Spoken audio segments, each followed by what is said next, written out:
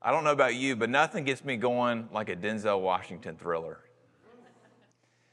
And one of those thrillers is Man on Fire. Anybody seen Man on Fire, 2004? I mean, it's almost 20 years ago. I mean, you want to feel old.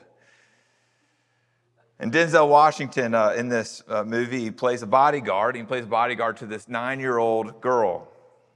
The father of this little girl, he's a wealthy automaker, and he thinks that there's a possibility that someone could kidnap his daughter and then hold her ransom in order to take advantage of him, and then the person who kidnapped his daughter would get rich in the process. That's what he's afraid of. So he hires Denzel. Denzel's been a bodyguard for years. He was a bodyguard as a Marine, then he was a bodyguard as a civilian. And when Denzel signs this contract, he thinks, man, this is going to be an easy gig compared to what I did in the Marines and what I've done as a civilian for the military. He thinks it's going to be minimal in danger, but he was wrong. This little girl would need his protection more than he'd ever imagined. And boy, if you watch this movie, it'll get you fired up. Protection from danger. Another movie, in Lion King, a little different. You've got Simba, and Simba's flanked and hilariously protected by Pumbaa and Timon. Protection from danger. Aslan protects the people of Narnia, and he dies in the process. Protection from danger. See, protection and danger, they're not just a theme in the movies, but they're a theme in the movies because of the way they get to us. Because all of us, we're trying to negotiate danger and protection all the time. And you think back to COVID. We quarantined, we wore masks, all for protection. When I look at all my different financial things that happen every month, the thing that gets me is like, man, a lot of insurance going on around here. Why do we have insurance? Because we're afraid of danger and we need protection. Then you have this whole cultural issue of police brutality and defunding the police, and no matter what side you're on or where you fall in the middle of that, you say, man, it really is all of us. We're feeling danger and we want protection. So in addition to all these dynamics of protection and danger, there's this ever-present spiritual dynamic that's laid out in the Scriptures. And what the Scriptures do is they lay out this kind of three-headed monster, these three dangerous forces that co-conspire to take us out. And here are the forces. There's Satan, there's our sinful nature, and then there's the world. And by the world, what the Scripture means is the broken orders and systems that promote death instead of life. See, listen to these passages. Listen to this one about Satan. It's 1 Peter 5:8. It says, be sober-minded, be watchful. Your adversary, the devil, prowls around like a roaring lion, seeking someone to devour. See, Peter uses this metaphor of a lion for Satan because lions are dangerous. And even though you don't have real lions hunting you down, Satan is, and so we need protection.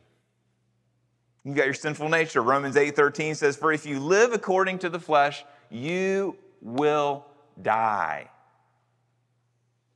And when Paul uses the flesh, he doesn't mean your physical body. What he means is your sinful nature, and your sinful nature is embedded into your soul, and it makes us view the world through our own lens, that we seek out what's best for you at the expense of what's good for your neighbor and what glorifies God.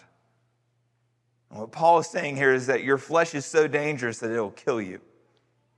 Then you've got the world.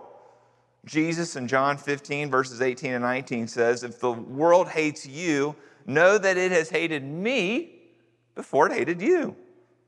If you were of the world would love you as its own. But because you are not of the world, and because I've chosen you out of the world, therefore the world hates you.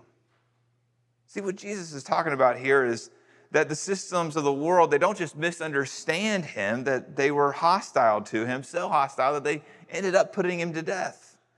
And so if that's what they did to Jesus, if that's what the orders and systems of the world did to Jesus, then that's what it'll do to us too. See, the hate of the world is dangerous. And so you see how you need protection, right? In Psalm 16, the psalm we're looking at today, it deals with this whole matter of protection and danger, and it has a lot to teach us. So let's read it together. Psalm 16, verse 1 says, preserve me, O God, for in you I take refuge. I say to the Lord, you are my Lord. I have no good apart from you. As for the saints in the land, they are the excellent ones, in whom is all my delight. The sorrows of those who run after another god shall multiply. Their drink offerings of blood I will not pour out, for their names on my lips. The Lord is my chosen portion and my cup. You hold my lot. The lines have fallen for me in pleasant places. Indeed, I have a beautiful inheritance. I bless the Lord who gives me counsel in the night also. My heart instructs me. I've set the Lord always before me, because he is at my right hand, I shall not be shaken. Therefore my heart is glad, my whole being rejoices, my flesh also dwells secure. For you will not abandon my soul to Sheol, or let your Holy One see corruption. You make known to me the path of life, and in your presence there is fullness of joy, and at your right hand are pleasures forevermore. The word of the Lord. This whole psalm is about David feeling threatened. You see it right there in verse 1, don't you? David is in danger and he needs protection, and that's why he uses that word, preserve. Preserve. Preserve is a word that means to set a hedge around something, and it's often translated not just as preserve, but also as keep or guard. We see it used in Exodus 23 and Psalm 91 to talk about how angels protect God's people. You see it in Numbers and Leviticus to talk about how the Levites were in charge of protecting the Ark of the Covenant. You've got this word in our benediction that I say every week, may the Lord bless you and keep you, preserve. Psalm 31 says that God keeps his people like a shepherd keeps his flock. Shepherds keep their sheep, protect them. Psalm 17 says that God keeps us as the apple of his eye. And so when you put all this together, you get a sense of what David is asking from God, don't you? What David's asking from God is that he's saying, I'm vulnerable, you're powerful, keep me safe. But then he takes it a little further in verse 1. He says, for in you I take refuge.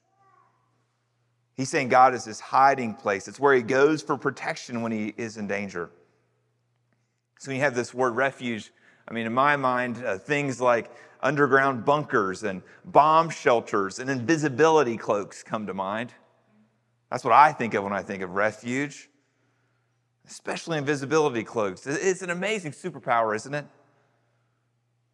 I mean, it allows you to go anywhere undetected. It seems like in some ways it's the best protection possible. You see it in several of our stories. You see it with Frodo. Frodo used it in Lord of the Rings to stay safe. You've got it in The Incredibles. Little girl Violet uses it. You see it in The Invisible Woman and the Fantastic Four. She can make herself invisible, or she can project invisible forces around others. Then there's the goat, Harry Potter. Harry Potter has an invisibility cloak. And what does it allow for? It allows for refuge. It allows for protection. And so this first verse, verse 1, preserve me, O God, for in you I take refuge. This is the backdrop to the whole rest of the psalm. And so to understand this whole psalm, you've got to see yourself as someone who's vulnerable. You've got to be afraid of Satan. You've got to be afraid of your sinful nature. You've got to be afraid of the world in order for this psalm to make sense. Otherwise, if you don't see yourself in this way, you'll never pray like this. Because here's what's going to happen. Satan's never going to come to you frontally and say, hey, I'm Satan and I'm here to ruin your life. That's not what Satan does. What Satan does is Satan begins to co-conspire with the others. He co-conspires with your sinful nature, and he tries to convince you that you never need to apologize for anything. He tries to come to you, your sinful nature, and try to tell you never need to forgive anybody. Satan comes to your sinful nature and tries to convince you that you don't need healthy authority in your life. See, what Satan's trying to do is he's trying to isolate you. He's trying to get you to live in bondage to your shame and your guilt. And then Satan takes the orders and systems of this world and he makes our world increasingly more divided. He moves our public discourse from being something that's civil, where we agree to disagree, to something that's more like cancel culture. So you see, I could go on and on and on. But when you come to grips with the reality of these three forces on your life, you will begin to throw on your invisibility cloak, and you're going to begin to call out for your bodyguard and say, preserve me. In verses 2 to 10, you begin to see what the psalmist does once he throws on his invisibility cloak. You see it in verse 2. Notice all these things that he rehearses. Verse 2, he finds pleasure in the Lord. Verse 3, he finds pleasure in God's people. Verse 4, he notices the miserable plight of the godless. Verses 5 and 6, he accepts his God-ordained plight. Verses 7 and 8, he glories in God's nearness to him. So you see what's going on here, don't you? David's preaching to himself. He's rehearsing truth to himself over and over and over. But that's not what I do when I feel vulnerable. That's not what I do when I'm in danger. Here's what I do when I'm in danger. I start rehearsing all of my problems. I start going over all of my wounds. And I begin to think things like, the reason my life is so hard is because God didn't do X. My parents didn't do Y. My church didn't do Z. And my government didn't do A, B, or C. Now, some of these things might be true when I'm thinking them to myself. And some of these things might need to be addressed. But you got to see what's going on in Psalm 16. See, in Psalm 16, what inspires David to write this is very likely the fact that he's running for his life. It's very likely that King Saul's hunting him down. And the reason King Saul is hunting him down is that Saul feels threatened. He feels threatened by David. David's charismatic. He's talented. And in Saul's mind, David is gunning for his seat on the throne. So David likely pens this psalm while he's sitting in a cave somewhere. Notice what David doesn't say. He doesn't complain about Saul. But he does do something. You see it? He sets his thoughts on the Lord. He preaches to himself, and there's a certain discipline about preaching to yourself. You hear it in statements in the Psalms or in this psalm, like, I say to the Lord is my chosen portion. I bless the Lord. I've set the Lord always before me. See, those are the things you do when you take refuge. And let me tell you, this isn't some positive thinking exercise. This isn't some kind of Tony Robbins baloney. This is truth. This is truth about the God who's alive and he's changing us. But maybe this morning, maybe when you're having a hard time, it's really hard for you to believe that God's alive. It's really hard for you to believe that God is changing you. Maybe you'd say to me, Marsh, I don't have it in me to preach to myself. I'm so weak. I'm so hurt. I'm so dull. I need someone else to remind me of the truth. And that's okay. David's been there before. That's why he calls the saints in the land in verse 3 the excellent ones in whom all my delight. See, David had realized firsthand the glory of gospel fellowship, the value of it. So if you need someone to preach to you, just call me. I'm kidding in some ways. If you need someone to preach to you because you are so hurt and weak and dull, it's okay. Just ask for a fellow brother or sister. If you can call them every morning and say, hey, will you just read me Psalm 16 on my way to work? Will you read Ephesians 1 or Psalm 139 or Romans 8 to me? I need to hear a good sermon. Otherwise, I'm just going to rehearse my own problems to myself over and over and over again.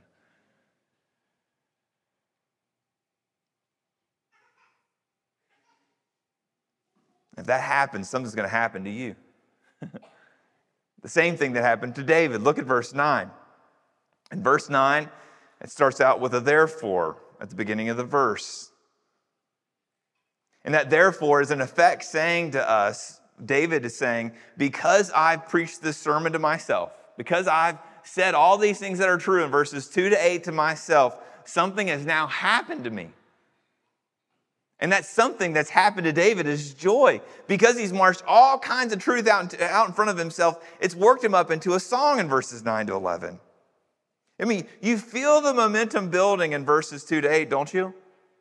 In verses 2 to 8, it's like David's down there cranking the engine. He's on the runway, gaining steam. And in verses 9 to 11, he soars and he bursts with delight and security that comes with that delight. You feel it when he says, my heart is glad, my whole being rejoices, my flesh dwells secure. You will not abandon me. I will not see corruption. You've shown me the path to life. I've had joy in your presence. At your right hand are pleasures forevermore. Glee, dripping with glee. See, for the psalmist, he's made significant moves, hasn't he? I mean, verse 1, he's saying, preserve me. I feel insecure and vulnerable and afraid. And now he's moved to this string of passionate acclamations of being attached to God. Is that what your relationship with God is like?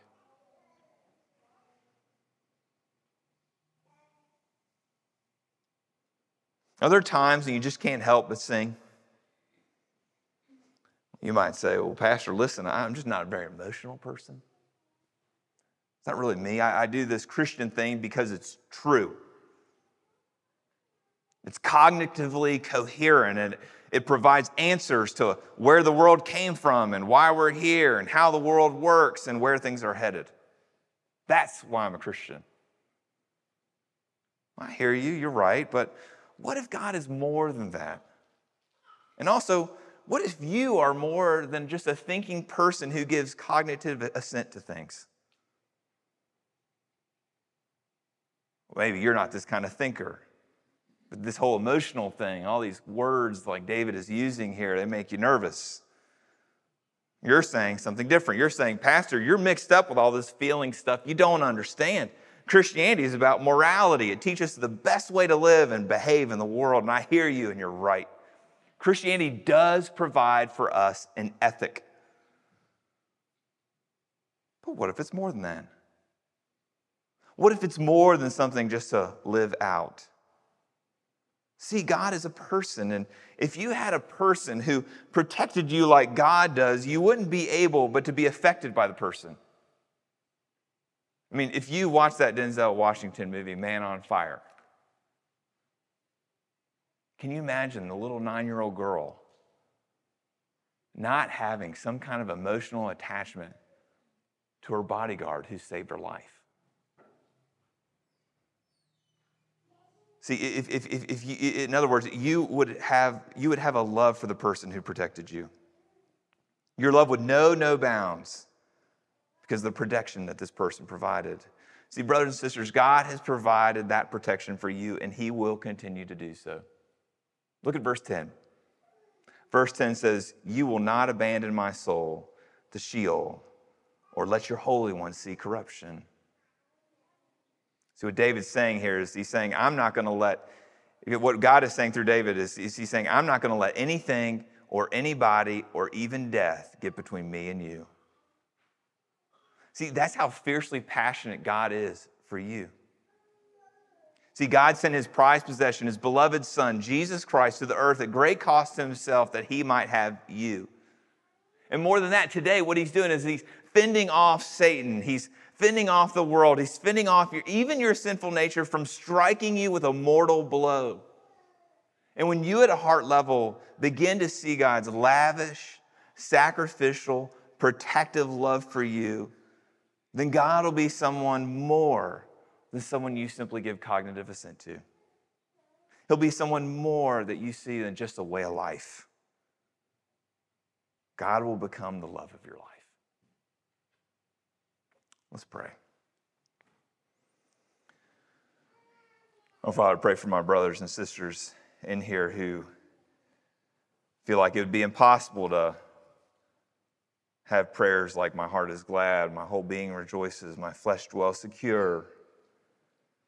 Lord, I pray that you would give them great comfort this morning. Lord, I pray for those of us who feel so dull inside. Lord, I pray you would make us aware of the great danger that's around us at every corner. Lord, that we might call out to you and see your protection in real life. Oh, Lord, we thank you for this psalm and more importantly for Jesus. We pray these things in your name. Amen.